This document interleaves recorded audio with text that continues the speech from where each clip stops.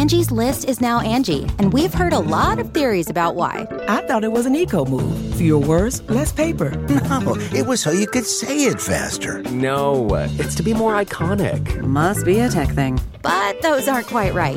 It's because now you can compare upfront prices, book a service instantly, and even get your project handled from start to finish. Sounds easy.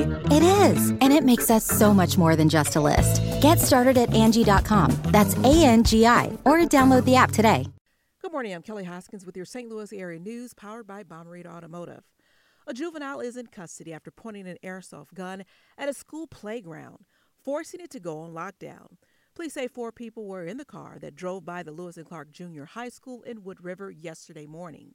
The juvenile allegedly hung out the rear window, pointed the gun at the playground while children were there, and made gun sounds. Police tracked down that vehicle.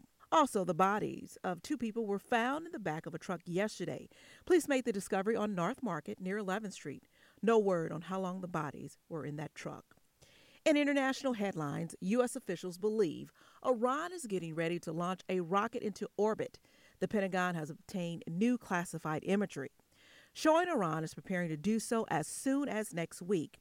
However, Iranians claim the rocket is just a peaceful satellite, but the U.S. begs to differ. The Pentagon says the device has the same technology needed for intercontinental ballistic missile, that type that someday could strike the U.S. From the Fox 2 Weather Center, the high will reach 92 degrees, so be sure to try and stay cool today. From Fox 2 Newsroom in St. Louis, I'm Kelly Hoskins.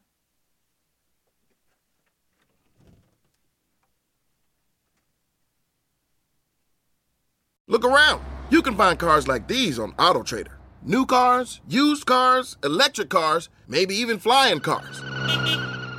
Okay, no flying cars, but as soon as they get invented, they'll be on AutoTrader. Just you wait. AutoTrader.